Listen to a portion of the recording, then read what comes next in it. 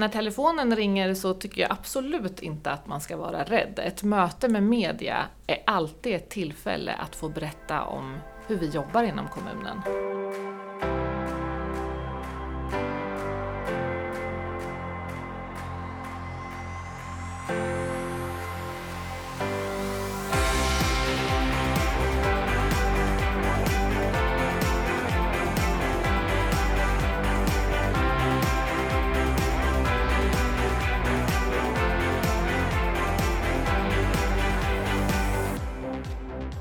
Sofia Sjöström är ett välbekant ansikte för örebroarna. Under 11 år var hon nyhetsankare på SVT Örebro och jobbade innan där på TV4. Men i september i fjol lämnade hon journalistiken och började istället jobba som medie- och marknadsstrateg på Örebro kommun. Där hon bland annat medietränar chefer i att bli mer bekväma i relationen till media.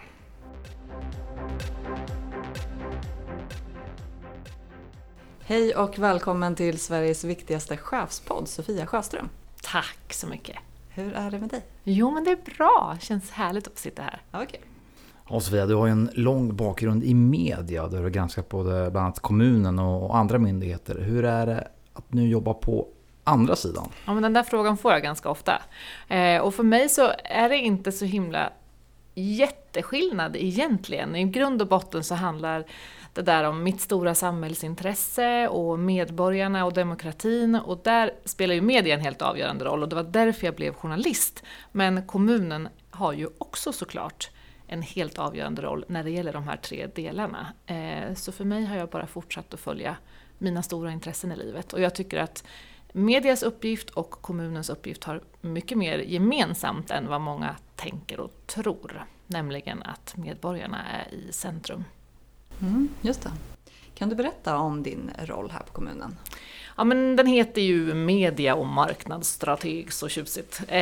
Och jag jobbar ju då såklart med media- och marknadsfrågor. Till exempel då med utbildning för chefer och medarbetare när det handlar om mediafrågan och frågor och mediamedverkan till exempel. Ja, berätta lite mer hur de här utbildningarna som du håller i, hur går de till så att säga? Vad är det du trycker på?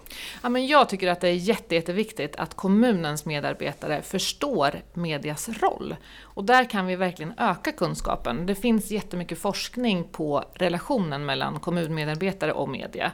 Och den där forskningen, den är inte så himla upplyftande, för den visar att det är väldigt många kommunmedarbetare som tycker att den här relationen till media är otroligt tuff, svår och jobbig. Man är obekväm med den här. Den medför mycket stress och irritation, visar forskningen. Det är många som tycker att innehållet i media inte stämmer så mycket och så vidare. Och det där vill jag liksom råda bot på, för att jag tycker att det bottnar jättemycket i att man inte har förstått medias uppgift och hur mycket vi har gemensamt. Och har man landat i medias roll och har hittat liksom respekten för medias uppgift, så tror jag att det underlättar relationen jättemycket. Och det är ju en viktig del för våra medarbetare inom kommunen att ställa upp och vara tillgängliga för media, för att på så sätt ha en relation till medborgarna. Att vi kan berätta om vårt uppdrag och vårt arbete och också svara på kritik och frågor som kan finnas. Så det känns som en otroligt viktig del att öka den där kunskapen om medias roll. Och också för att få landa i det och kunna känna sig bekvämare när man träffar journalister. Vad tänker du annars att kommunala chefer kan bli bättre på när det handlar om relationen till media? Ja, men jag har flera delar som jag driver ganska hårt. Men i grund och botten så handlar det där om att öka kunskapen om medias arbetssätt och uppgift i samhället och sen hitta respekten för det. Men jag tycker ju att vi ska vara snabbare, tillgängligare, öppnare. Vi är redan duktiga på det. Väldigt, väldigt duktiga. Vi har många exempel på det. Men vi kan bli ännu bättre. Och det är, medborgarna tjänar på det. Alla tjänar på det. Att vi är öppnare och mycket mer tillgängliga. Och också ska vara mänskligare. Men, du är inne på, men hur transparent kan man vara som chef då i relationen med media? Väldigt, tycker jag. Vi har ju ingenting att dölja. Och särskilt när saker och ting blir fel så har vi allt att vinna på att medverka i media. För att saker och ting kan ju såklart gå fel. Det gör det ju hela tiden. Och det behöver ju inte vara... Det finns ju inget ont uppsåt i att saker och ting inte funkar.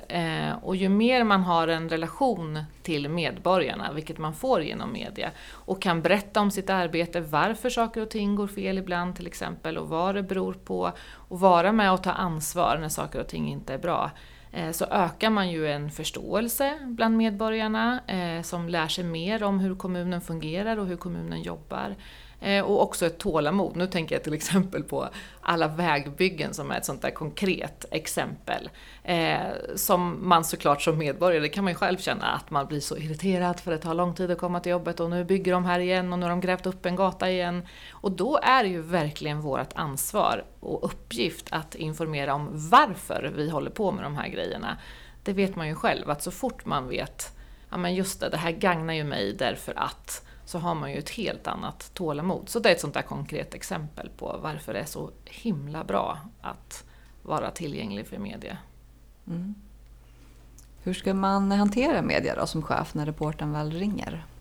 Ja, men det finns jättemånga olika konkreta tips för det där. Jag har liksom min lista när telefonen ringer som man kan följa. Men i grund och botten så är mina bästa tips att vara just öppen och tillgänglig, att ställa upp, att bekräfta problemet, om det nu är där det handlar om. Det är ju inte alltid att vi blir granskade. Media har ju en jättestor roll som informatörer också. De informerar och har ett informationsuppdrag och berättar om vad som händer. För oss är det här en ren och skär kanal rakt ut till medborgarna där vi kan berätta om vårat jobb som vi gör för medborgarna och viktig information som medborgarna behöver. Så att det är inte alltid vi behöver vara med och bekräfta problemet, men när det är sådana situationer då ska vi verkligen göra det, tycker jag. Och vi ska vara duktiga på att visa empati och berätta hur vi jobbar. Så det är sådana där grundgrejer som jag brinner för. Men när telefonen ringer så tycker jag absolut inte att man ska vara rädd. Ett möte med media är alltid ett tillfälle att få berätta om hur vi jobbar inom kommunen. Och det är alltid ett tillfälle att få skapa en relation till medborgarna. Och det finns ingenstans som i media som vi bygger trovärdighet så mycket. Vi har ju våra egna informationskanaler som ju är jätteviktiga och bra. Men det är klart att det är någon annan som granskar och berättar om oss, att det är viktigt för vår trovärdighet. Och för demokratin såklart, som är grundgrejen. Så att jag tycker inte att man ska vara rädd för det där samtalet. Men sen finns det massa såna där bra saker att ta med sig. Att för journalisterna är det helt okej att man ringer upp. Ta 20 minuter om man behöver fundera på om man är rätt person att prata med till exempel. Eller om man ska hänvisa till någon annan person. Eller om man vill ta reda på mer fakta. För det gäller ju att vara förberedd. Man ska kunna leverera bra fakta till en journalist, tycker jag. Så att det är helt okej att be journalisten om att få ringa tillbaka till exempel. Så det är också konkreta tips som vi pratar mycket om. Yes, och sen är det är skillnad på media. Jag tänker just det rörliga formatet. Då kan ju nervositet lätt lysa igenom. Hur ska man vara framför kameran? Det där är ju jättespännande. För de flesta står ju inte framför kameran eller sitter i en radiostudio varje dag. Och då blir man obekväm och nervös. Och det kan lätt uppfattas som arrogans eller nonchalans när man börjar liksom... Nervösa skratt är vårt vanligaste tics.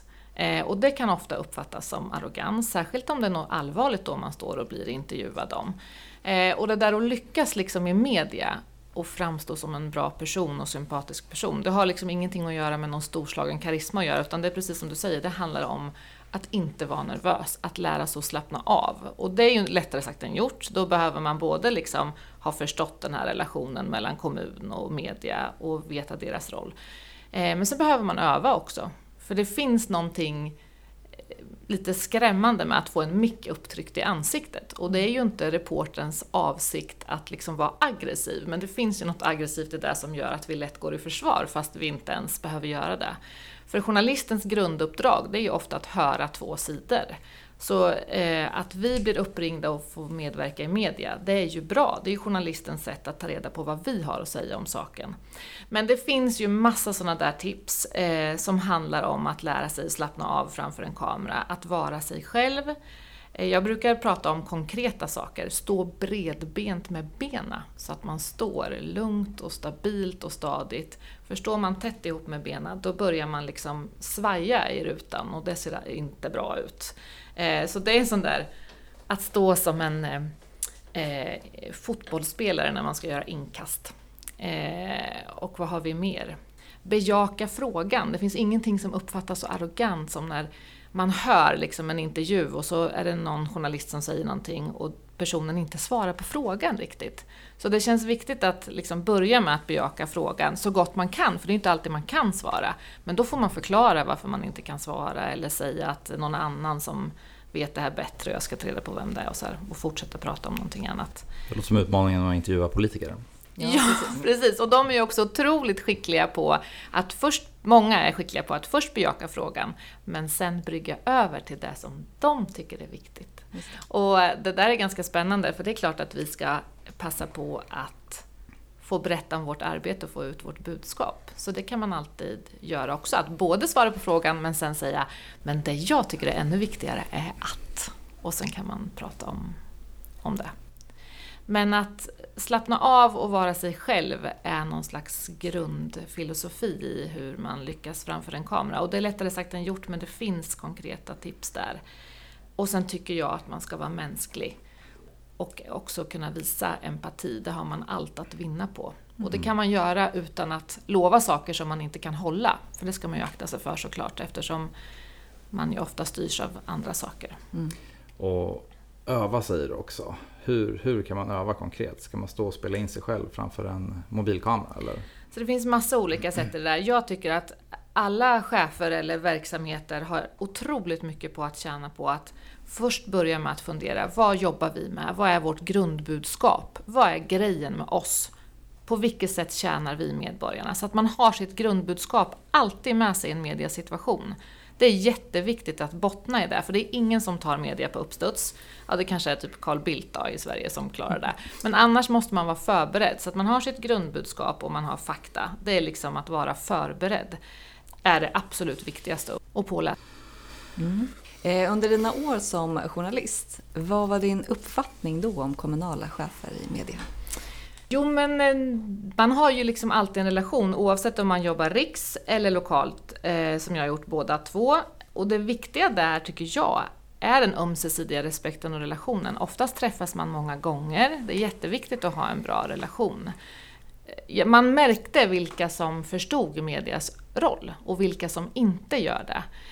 Man märker vilka som förstår vikten att vara tillgänglig. Att man faktiskt har en skyldighet att vara tillgänglig för media när man är i medborgarnas tjänst. Många glömmer bort att de är en maktperson. Man ser ju inte sig själv som en maktperson. Men jobbar man inom en kommun eller myndighet och fattar myndighetsbeslut, då är man i medborgarnas ögon en maktperson. Och att förstå det märker man skillnad på vilka som gör det och inte. Och då ingår det ju i ens jobb att vara tillgänglig för media. Och det är klart att det kan kännas störande när man har jättemycket att göra. Och oftast är det ju då reportrarna ringer, för det har hänt någonting. Och då är cheferna översvämmade av viktiga saker som de behöver ta ställning till och utföra. Och så ska man då dessutom i det här vara tillgänglig för media. Och ändå är det då det är viktigare än någonsin att vara det. Så att man märkte tydligt som journalist vilka som var väldigt med på den bollen och vilka som inte hade förstått det riktigt. Men låt säga att en kommunalchef som känner sig riktigt bränd av media. Hur är din roll nu när du kommer in och säkert stött på chefer i viss mån som har varit där? Hur skapar man återigen liksom förtroende för media för den chefen så att säga? Det där är svårt, man måste ju bejaka det. Man kan ju liksom inte bara, men all media är seriösa. Så är det ju inte. Precis som inom alla yrkesroller så är det klart att det finns rötägg. Sen så kan man ju ändå försöka på något sätt utgå från att de flesta journalister faktiskt är väldigt seriösa och jobbar utifrån de principer som finns både i lagar och regler men också deras egna pressetiska regler. Men det finns verkligen de som är brända och det sitter djupt. Och man måste börja i det då och bejaka det tycker jag. För man måste ha en respekt för att man har varit med om olika saker. Sen så handlar det ju om att återigen förstå att media är en viktig kanal för oss på något sätt. Och att vi vi faktiskt måste, att det är en form av skyldighet. Men det där, nu handlar ju vi sällan i mediedrev, det är ju liksom så starkt så, och det är någon slags, men man kan ju säga att sammanfatta det som att det är någon slags liksom informell gemensam granskning då, att alla medier går på samma sak, och oftast är det ju då för att det är någonting stort som har hänt, någon slags gemensam jakt på felaktigheter, och den är ju jätteviktig ur ett demokratiskt perspektiv. Det är liksom ingen av oss som vill bo i Nordkorea. Men samtidigt så kan jag verkligen förstå också den mänskliga aspekten. Har man då hamnat i en roll som den som är ansvarig eller ska stå till svar, som ska vara talesperson för det som har blivit fel. Och det är ju en människa liksom, och då blir det väldigt många mot en. Så det är klart att det finns en viktig mänsklig aspekt där som man måste ta hand om. Spännande. Som du säkert känner till så brukar vi avrunda det här med 3 snabba här. Där vi kör 2 påståenden, så får du välja ett av påståenden. Och du får gärna motivera också varför du väljer det här. All right. Eller påståendet, alternativ så vi kallar det. Det kanske blir 4 här till och med, men vi får se. Yes, ska vi köra igång? Ja, vi kör. Streamad tv eller linjär tv? Streamad. Det skär ju hjärtat att säga det som har jobbat på, verkligen. Men jag menar, både och då, men streamad. Som småbarnsmamma får jag säga streamad. Just det. Live eller förinspelat? Live. Älskar nerven med live. Janne Josefsson eller Robert Aschberg? Janne Josefsson. Vi tar en del sån. P.O. Johansson eller Claes Elfsberg? P.O. Johansson, såklart, min poj. Verkligen. För de som inte känner till det, du kan ju berätta vem P.O. Ja, förlåt, absolut. Det är ju då, nu heter det SVT Örebro, men förut Tvärsnytts absoluta grundankare. Och för tittarna då känns som P.O. Johansson, men för oss som känner honom privat så kallar man honom för Pojen. Och han och jag har en jättenära relation. Vi har jobbat otroligt tajt tillsammans. En fantastisk journalist och person. Ansikte som är välbekant för många örebroare. Det märker också, du och jag var ute på lite uppdrag på stan och gjort lite enkäter med örebroare när vi jobbar på kommunen. Man märker också, Sofia, det är många som känner igen Sofia på stan. Liksom. Det är som att med kemis. Liksom. Så det är kul att se. Ja, den relationen är härlig. Ja. Och jag som sagt tycker ju fortfarande liksom att jag är i medborgarnas tjänst verkligen. Så det känns roligt att vara där. Nu förut som journalist, men nu verkligen så för Örebro kommun. Okay. Du, tusen tack för att du ville vara med. Hoppas du har haft det kul. Verkligen. Tack snälla för att jag fick vara med.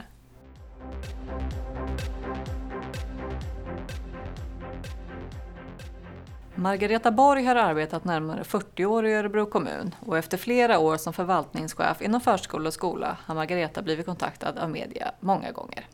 Vi tänkte nu prata med henne om hur hon går tillväga när en journalist eller reporter hör av sig.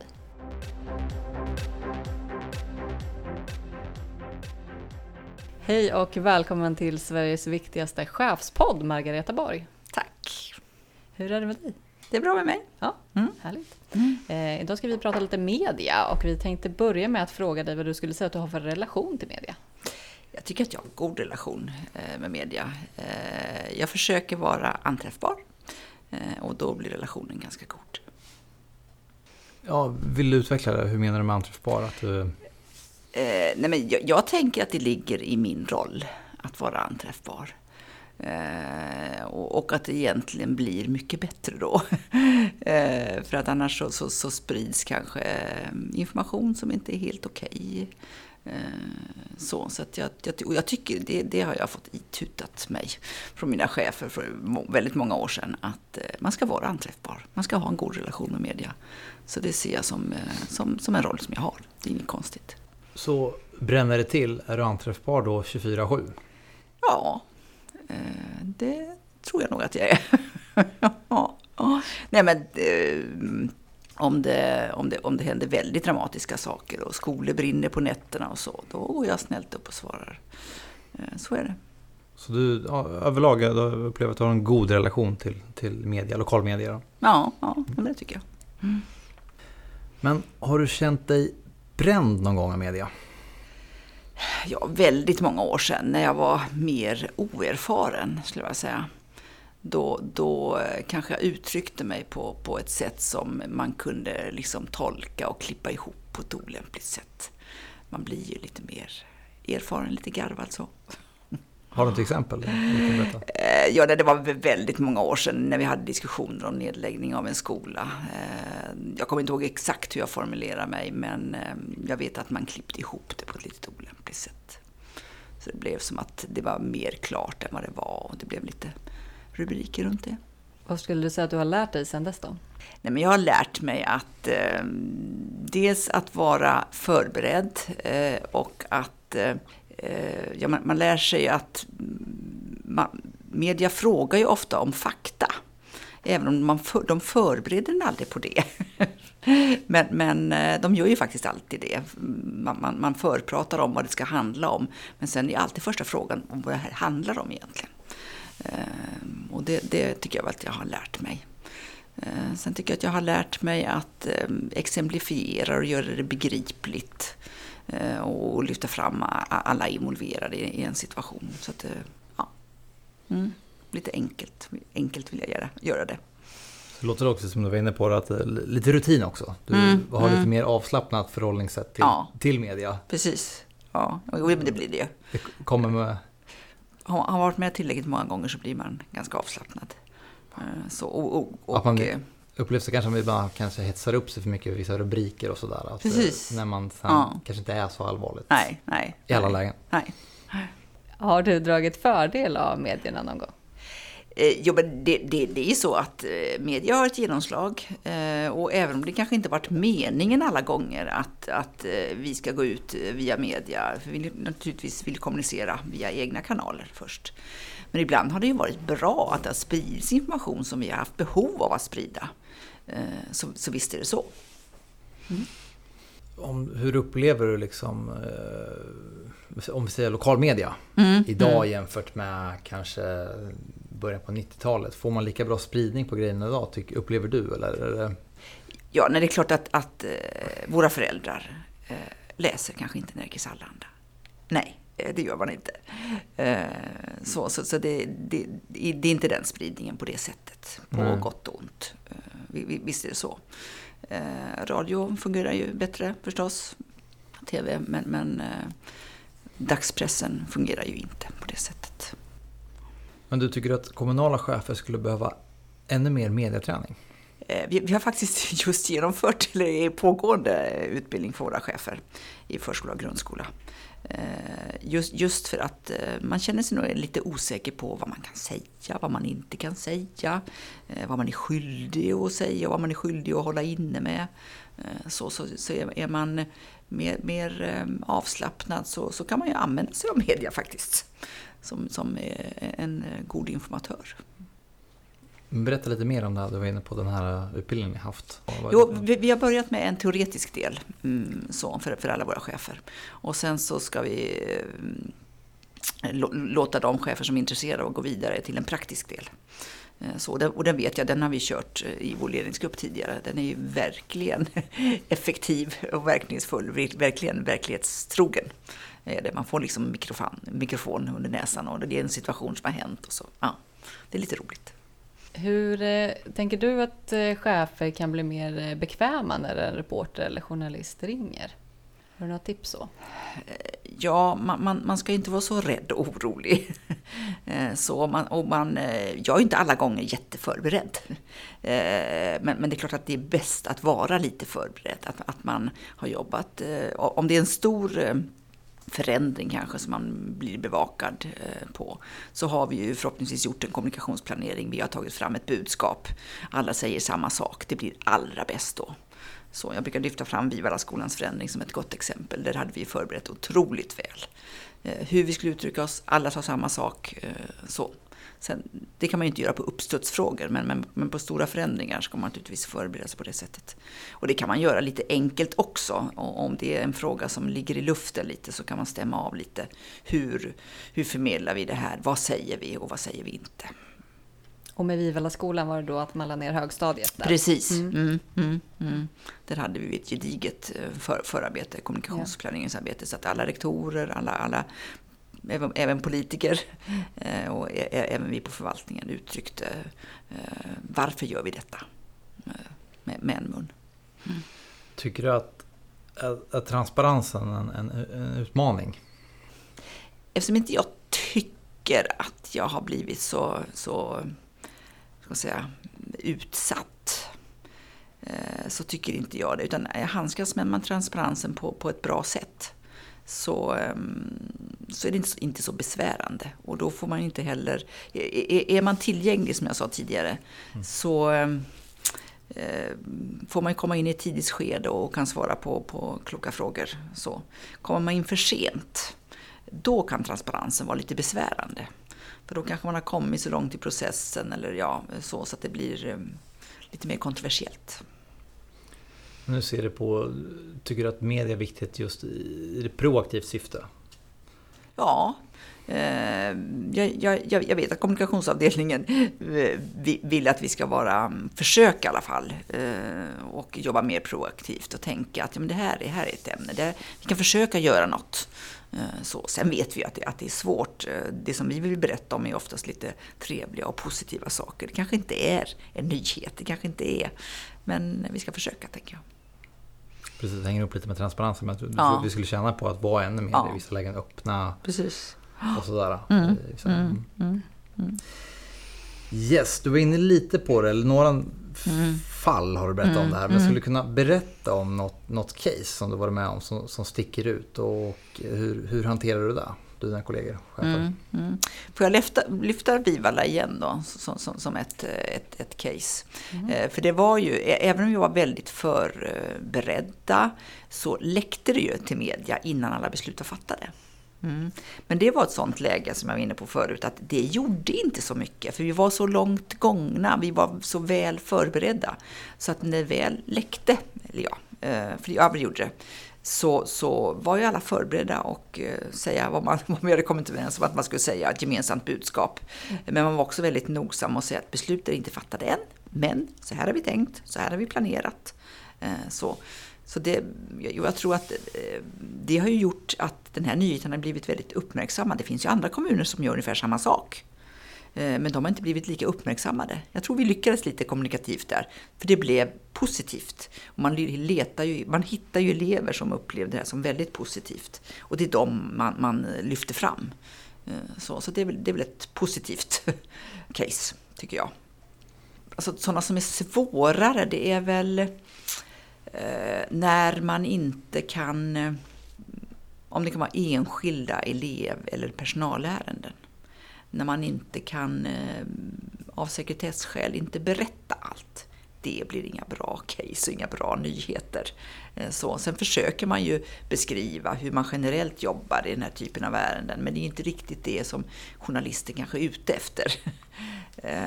Och då blir det lite tråkigt. Ja, just den sekretessen kan jag förstå att det är en utmaning. Ja, precis. Ja. Och sen om det är... vi hade ju ett fall för några år sedan när en liten flicka dog på en av våra förskolor.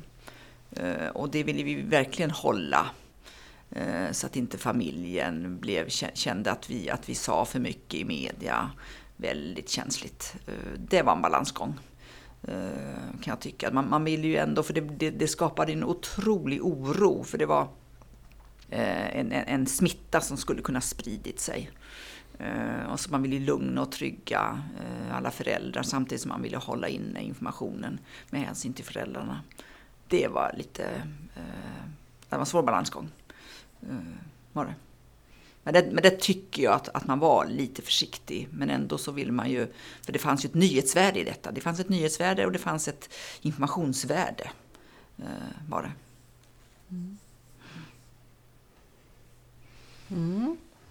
Har du några andra tips sådär som du vill skicka med? Ja, det så ska man inte vara så rädd. Nej. Man ska inte vara så rädd för att säga kanske fel någon gång. Och man ska försöka vara avslappnad och framförallt berätta på ett sådant sätt så att det blir begripligt, och för att man liksom involverar alla berörda. Berätta och bekräfta att till exempel, jag förstår att föräldrar är oroliga.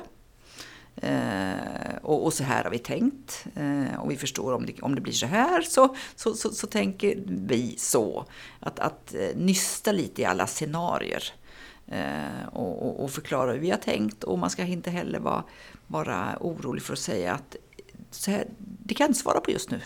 Vi har inte kommit så långt än. Men när det blir klart så kommer vi informera om. Så, det tänker jag. Mm. Vi har ett segment här som vi alltid brukar avsluta intervjuerna med, som vi kallar för 3 snabba. Ja, okej. Säger vi 2 påståenden så ska du få välja ett. Ja. Du får gärna motivera varför också du väljer det här. Så vi kör igång här då. Föredrar du en podcast eller en tidningsartikel? En podcast. Jag ska motivera också. Du behöver inte. Men det är ganska uppenbart, eftersom jag tidigare sa att man når inte ut via tidningar idag. Så alla andra sorts medier tycker jag att vi måste vänja oss vid att använda. Och just podcast som vi snackar om, jag tycker det är väldigt bra format just för offentlig sektor. För transparens och fördjupning. Ibland när liksom inte kanske räcker till i ett pressmeddelande eller en nyhetsartikel. Så väldigt spännande format just för offentlig sektor. Yes, gå vidare. Högre lön eller kortare arbetstid? För vem då? För dig. Det blev lite personligt här i slutet. Ja, precis.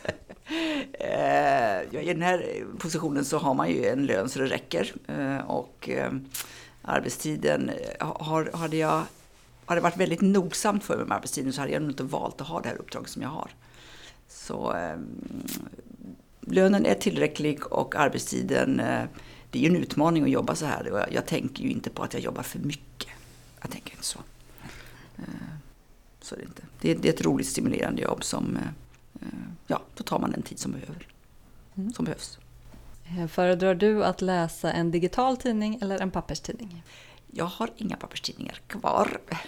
Så det är ganska enkelt att svara på det, att det är den digitala tidningen som jag läser. Mail eller telefonsamtal?